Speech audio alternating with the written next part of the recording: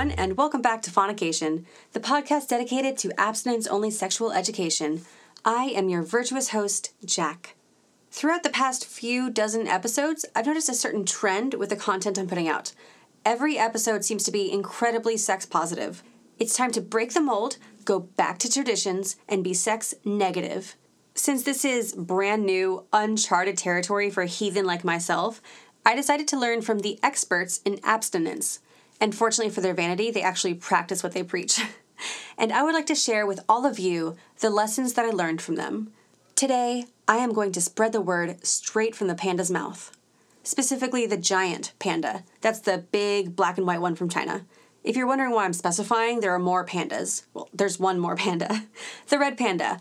No relation to giant panda because the red panda is not a panda. It's just called a panda. It's more closely related to weasels, but back in the 1800s, no one had any idea what was related to what, and I'm not gonna, blame a guy for thinking that a weasel might be a panda when he hadn't even heard of DNA yet. You can hardly expect him to understand phylogeny when no one in 2021 actually does yet. And today's evolutionary tree just has branches duct taped onto it. So we're gonna be talking about real pandas, if there even is such a thing. Pandas, as you're probably aware, are endangered animals. Fortunately, due to insane conservation efforts, their numbers are increasing, and that is great. That is very, very great. Generally speaking, I am a fan of animals not going extinct. I am okay with and actually would even encourage a mosquito genocide since their extinction would have no noticeable impact on the ecosystems because they're not really filling any niche, except the infectious asshole niche, but mosquitoes are a notable outlier. For every other animal I can think of, including humans, I think I'm pretty anti-genocide and anti-extinction. Oh, actually, you know what? Bedbugs. Bedbug genocides also get my blessing. Same reason. But panda extinction, I will say, is bad. But just because I'm against it doesn't mean that every single panda in the entire world doesn't deserve it. Because they do. It's what nature wants. It's objectively the best thing for them to not pass on their shitty genes. See, with most animals on the IUCN Red List, humans are, unfortunately, mostly to blame for the species being endangered or extinct. I've talked about it before, especially at length in my manta ray episode, but whether it's pollution or territory destruction or hunting or just whatever, a lot of the things that are contributing to their extinction or their endangerment, most threats boil down to human interference. But not for pandas. Shocking, considering the region of the world that they're native to. Ancient and even modern China uses a lot of animal components in traditional Chinese medicine, which has contributed insanely to the black market trade for rhinos and tigers. Pandas somehow never found their way into the recipe book for traditional Chinese medicine, despite being considered a rare, noble creature by Chinese royalty. They also weren't really hunted for sport in the same capacity that a lot of African mammals were. I'm not saying it didn't happen, but not to the same extent, even remotely. And they were really only hunted for food when people were desperate. So if humans aren't completely to blame for once, who is? Easy. Pandas are. The way they evolved actually completely confuses me. I don't understand how any of the mutated genes that turned a bear into a panda bear happened. Because every single thing that makes them unique as a species is a fucking disadvantage. It honestly makes me a little mad that the fucked up bears with the shitty genes were the only ones in this abstinent species to get laid and pass that shit on to just make their genes even shittier and shittier with each generation. So, for example, okay, let's look at a grizzly bear. Think of it. Majestic, in the river, going to town on some salmon. It sounds very bear-like. Because, duh, he's a frickin' bear. But now imagine a panda bear hanging out in their natural habitat. And what do you see in your little head window? Do you see a panda catching some salmon from a stream? Are there salmon in China? I don't think so. What's the Chinese version of salmon? Okay, I just Googled it. There are not salmon in China, and that was really obvious. I don't know why I needed to check. But we're gonna go with carp. Does your third eye see a panda devouring some carp? Ferocious teeth and glistening claws skewering its fresh kill. No, you don't. No one does because they don't do that. Pandas don't even eat meat.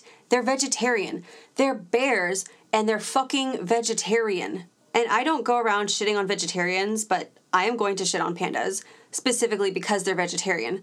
Because there is a huge difference between a human going vegetarian and a fucking bear. Namely, that bears, all bears, including pandas, are carnivores. And despite evolving to have a vegetarian lifestyle, it still has the digestive system of a carnivore because it's a bear. And to make it even worse, they don't even have a lot of variety in their diet or good nutrition at all. They eat bamboo and nothing else. They won't even sprinkle some fucking kale or some shit so they can actually get some nutrients into their diet. Just bamboo all the time. And not for some valid reason like unavailability. You could sit a panda down at a buffet and it'll ignore everything but the bamboo. And honestly, speaking as somebody who's not a nutritionist and ate Cocoa Pebbles at 3 a.m. a couple nights ago, maybe last night, I feel like that can't be healthy. Imagine eating only celery forever. That would be so shitty. You need your energy. You need your protein. You need fiber and whatever else is on nutrition labels that I refuse to read. So if you decide to do a one-ingredient celery-rich diet, the only thing you can do to not collapse and die is to eat a wheelbarrow worth of celery a day in hopes that you can add up a shit ton of the microscopic amounts of protein that can be found in celery from, an actual protein-rich animal breathing on it or something. It's like the LaCroix of protein. Someone said the word protein while in the same room. But it's not so bad for you because, unlike a panda, you are a human. And humans are omnivores. So we have digestive tracts made for omnivores. When you shove plants in your body, it's got an enzyme to deal with that and get the most nutrients out of that turnip as possible. Because you are a human. Probably if you're listening to this. Now, when a panda shoves bamboo down its gullet, its carnivorous body thinks that this plant is trash, and so it puts all the trash in the dumpster. The panda's digestive system is just constantly throwing a temper tantrum, crying on the floor of her apartment that it doesn't matter how many times you send her expensive flowers when she's allergic to them, and she never liked flowers anyways. And the panda just keeps on sending more flowers and doesn't understand why she's upset again. She doesn't want the flowers, dude. Give that bitch some red meat. She's a carnivore. That digestive system does not have the enzymes to properly break down the bamboo, so it doesn't really get much protein or energy or anything at all from eating it. So their body is chucking out the majority that passes through as waste. And in order to make up for their body dumping most of the bamboo as waste, the panda just eats more bamboo. Constantly. They have to eat up to 30 pounds of bamboo a day just to get enough microdoses of actual nutrition to sustain themselves. Which is a lot of fucking bamboo to pass through a fairly small bear. Too much bamboo, actually, so their body chucks out that trash 40 times a day to make room for them to eat even more bamboo. A continuous cycle of eating and shitting and eating and shitting and practically nothing else. Pandas deliberately limit their energy output so they don't waste what little they do have. Which leads directly into the second reason pandas are to blame for their own population decline. Limiting energy output. Fuck yeah, that was an actually good segue for once. So let me continue back onto it. Limiting energy output means not doing shit. It means not traveling and meeting hot single bears in their area, which means no future baby bears. Pandas are endangered because pandas are abstinent. Honestly, pandas just fail at being an animal. A huge portion of panda conservation efforts is just trying to convince pandas to have sex with each other. To be fair to them, they do seem to be a little bit more interested in sex when they're not in captivity, but not interested enough to keep their population from plummeting. But pandas in captivity have just no libido. Maybe it's because all of these people watching, but zookeepers have tried desperately for decades to play wingman to these pandas who are clutching their pearls. Awesome wingmen who are feeding them Viagra. If you were a lucky enough panda to be part of that research group in China that didn't think about how Viagra doesn't make you horny, it just makes you hard. And yes, part of it is due to not wanting to exert energy, and part of it is due to human panda scientists initially not understanding the importance of their mating calls. And another part of that is pandas are unreasonably picky for someone with so few options. But the biggest part of it is because the female panda only ovulates for 36 hours. It's a super stupid short window for the dudes to hear her calling out that she's available, head over, compete with each other, and then do the deed. 36 hours, not a lot of time. And if they miss that window, they have to wait a whole year to try again. And that's not fair. Who can perform under that kind of pressure? But let's say, by some absolute miracle, you actually manage to get a pair of pandas to like each other. As in, like each other. You get it. They're still not gonna fuck because these captive-raised pandas got abstinence-only sex ed in public school, and they just don't even know how to do it. Like, literally the logistics of it. Zookeepers in China have actually tried showing the males panda porn as an instructional video. It is... It's embarrassing to live on the same planet as pandas. Like, nobody tell the aliens about pandas when they visit Earth. They'll laugh at us. Please don't do that. And as a point of clarification, I'm not advocating for porn to be shown in sex ed in public schools, just more comprehensive sex ed, but we don't need to go all the way to just bringing up Pornhub. So this is a species that's going extinct because they're stupid and refuse to reproduce. And the world is spending hundreds of millions every year to save them. It's bonkers. Like, I am glad that we are, and I think that we should, but I am surprised that we do. And delving into the even more abstract, let's say we have a panda couple who actually decides to hook up, and even more crazy, they know the mechanics of how to hook up. That's still not a great option, because panda males have really, really, really small penises compared to their body size. It's 3 centimeters long. That is a smidge past an inch in American. That is tiny. That is useless. And I mean that literally, not condescendingly. I'm not going to shit on them for having small penises because, well, when pandas have sex, it's not a long process because they're super lazy. So no one involved is concerned with getting pleasure from the experience. I'm saying it's useless because it's so small that it falls out. So ejaculation is useless if the penis is outside of the female. But if he manages to keep it in, they do this funny thing. I love it. I think it's really cute. So they generally mate in the typical face down, ass up position, which is called the lordosis posture for any deviants listening who are curious. But after climax, the male will fall back into a sitting position while holding on to the female, so she falls back with him.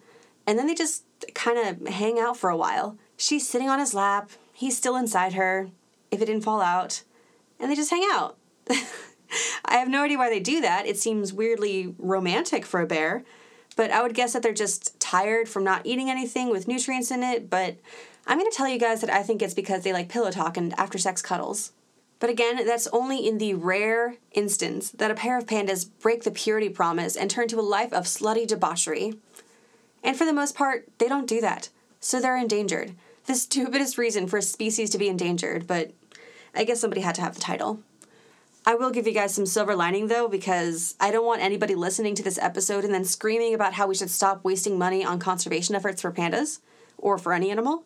So I will end my rage-filled episode on a positive note. The first positive is that all the money spent on panda conservation is actually working. Their population is growing, just not as fast as it would grow if they stopped self-sabotaging. The other positive thing is that all of this shit that people do to protect panda territories and cultivate crops to maintain their food supply and build their state-of-the-art habitats and create innovative technologies for artificial insemination, it accidentally benefits a shit ton of other, maybe more deserving animals. Pandas tend to live alongside other, less protected animals like golden snub-nosed monkeys or the crested ibis, whose populations are in a more precarious position than pandas. But since they're neighbors, they get to share the benefits of all the effort put into conserving pandas. And it actually accidentally benefits a bunch of humans, too, if we decide to start caring about them, I guess. Protecting panda reserves requires a healthy, balanced ecosystem with lots of nutrient-rich plants and good quality water supply, which accidentally leads to profits in the agriculture sector, fisheries, water supply, and the hydropower energy sector. And not in some vague butterfly wing creating a hurricane ripple effect. This is like a one-hop effect of conservation efforts. To give you an idea of how beneficial it is to protect pandas, in 1 year, an estimated $255 million were spent on protecting just pandas, which is a lot of money, yeah. But the return on that investment at the lowest estimate was $2.6 billion. And I guess a bunch of animals' lives, but who's counting that? And at the end of the day, pandas being really, really cute means that they're used as mascots, which convinces a bunch of people to donate money to animal conservation charities, which benefits a whole bunch of species, not just pandas. And speaking of conservation, I want to say thank you so much to my patrons who have donated. I will be sending and matching the amount to the David Sheldrick Wildlife Trust, which is an awesome program based in Kenya that rehabilitates orphan elephants and provides medical care to elephants of all ages. And by the way that I pick the charities that I do donate to is based a lot on how they spend their money. So for example, I like this one and I picked it because 92% of its finances are spent on their elephant services directly. Fortunately, nonprofit charities are required by law to release their tax filings, so it's pretty easy to find out how much CEOs are paying themselves, or things like the ASPCA spending 53% of their program expenses on advertising, or that PETA spent 57% of its program expenses on public stunts to try and go viral and less than 1% on animal care, things like that. So I picked a charity that would spend 92 cents for every dollar saving elephants, because I think that's better. And that is everything for today's episode. I hope you guys enjoyed it, and tune in next episode to learn about monster erotica books. I love you guys. Bye.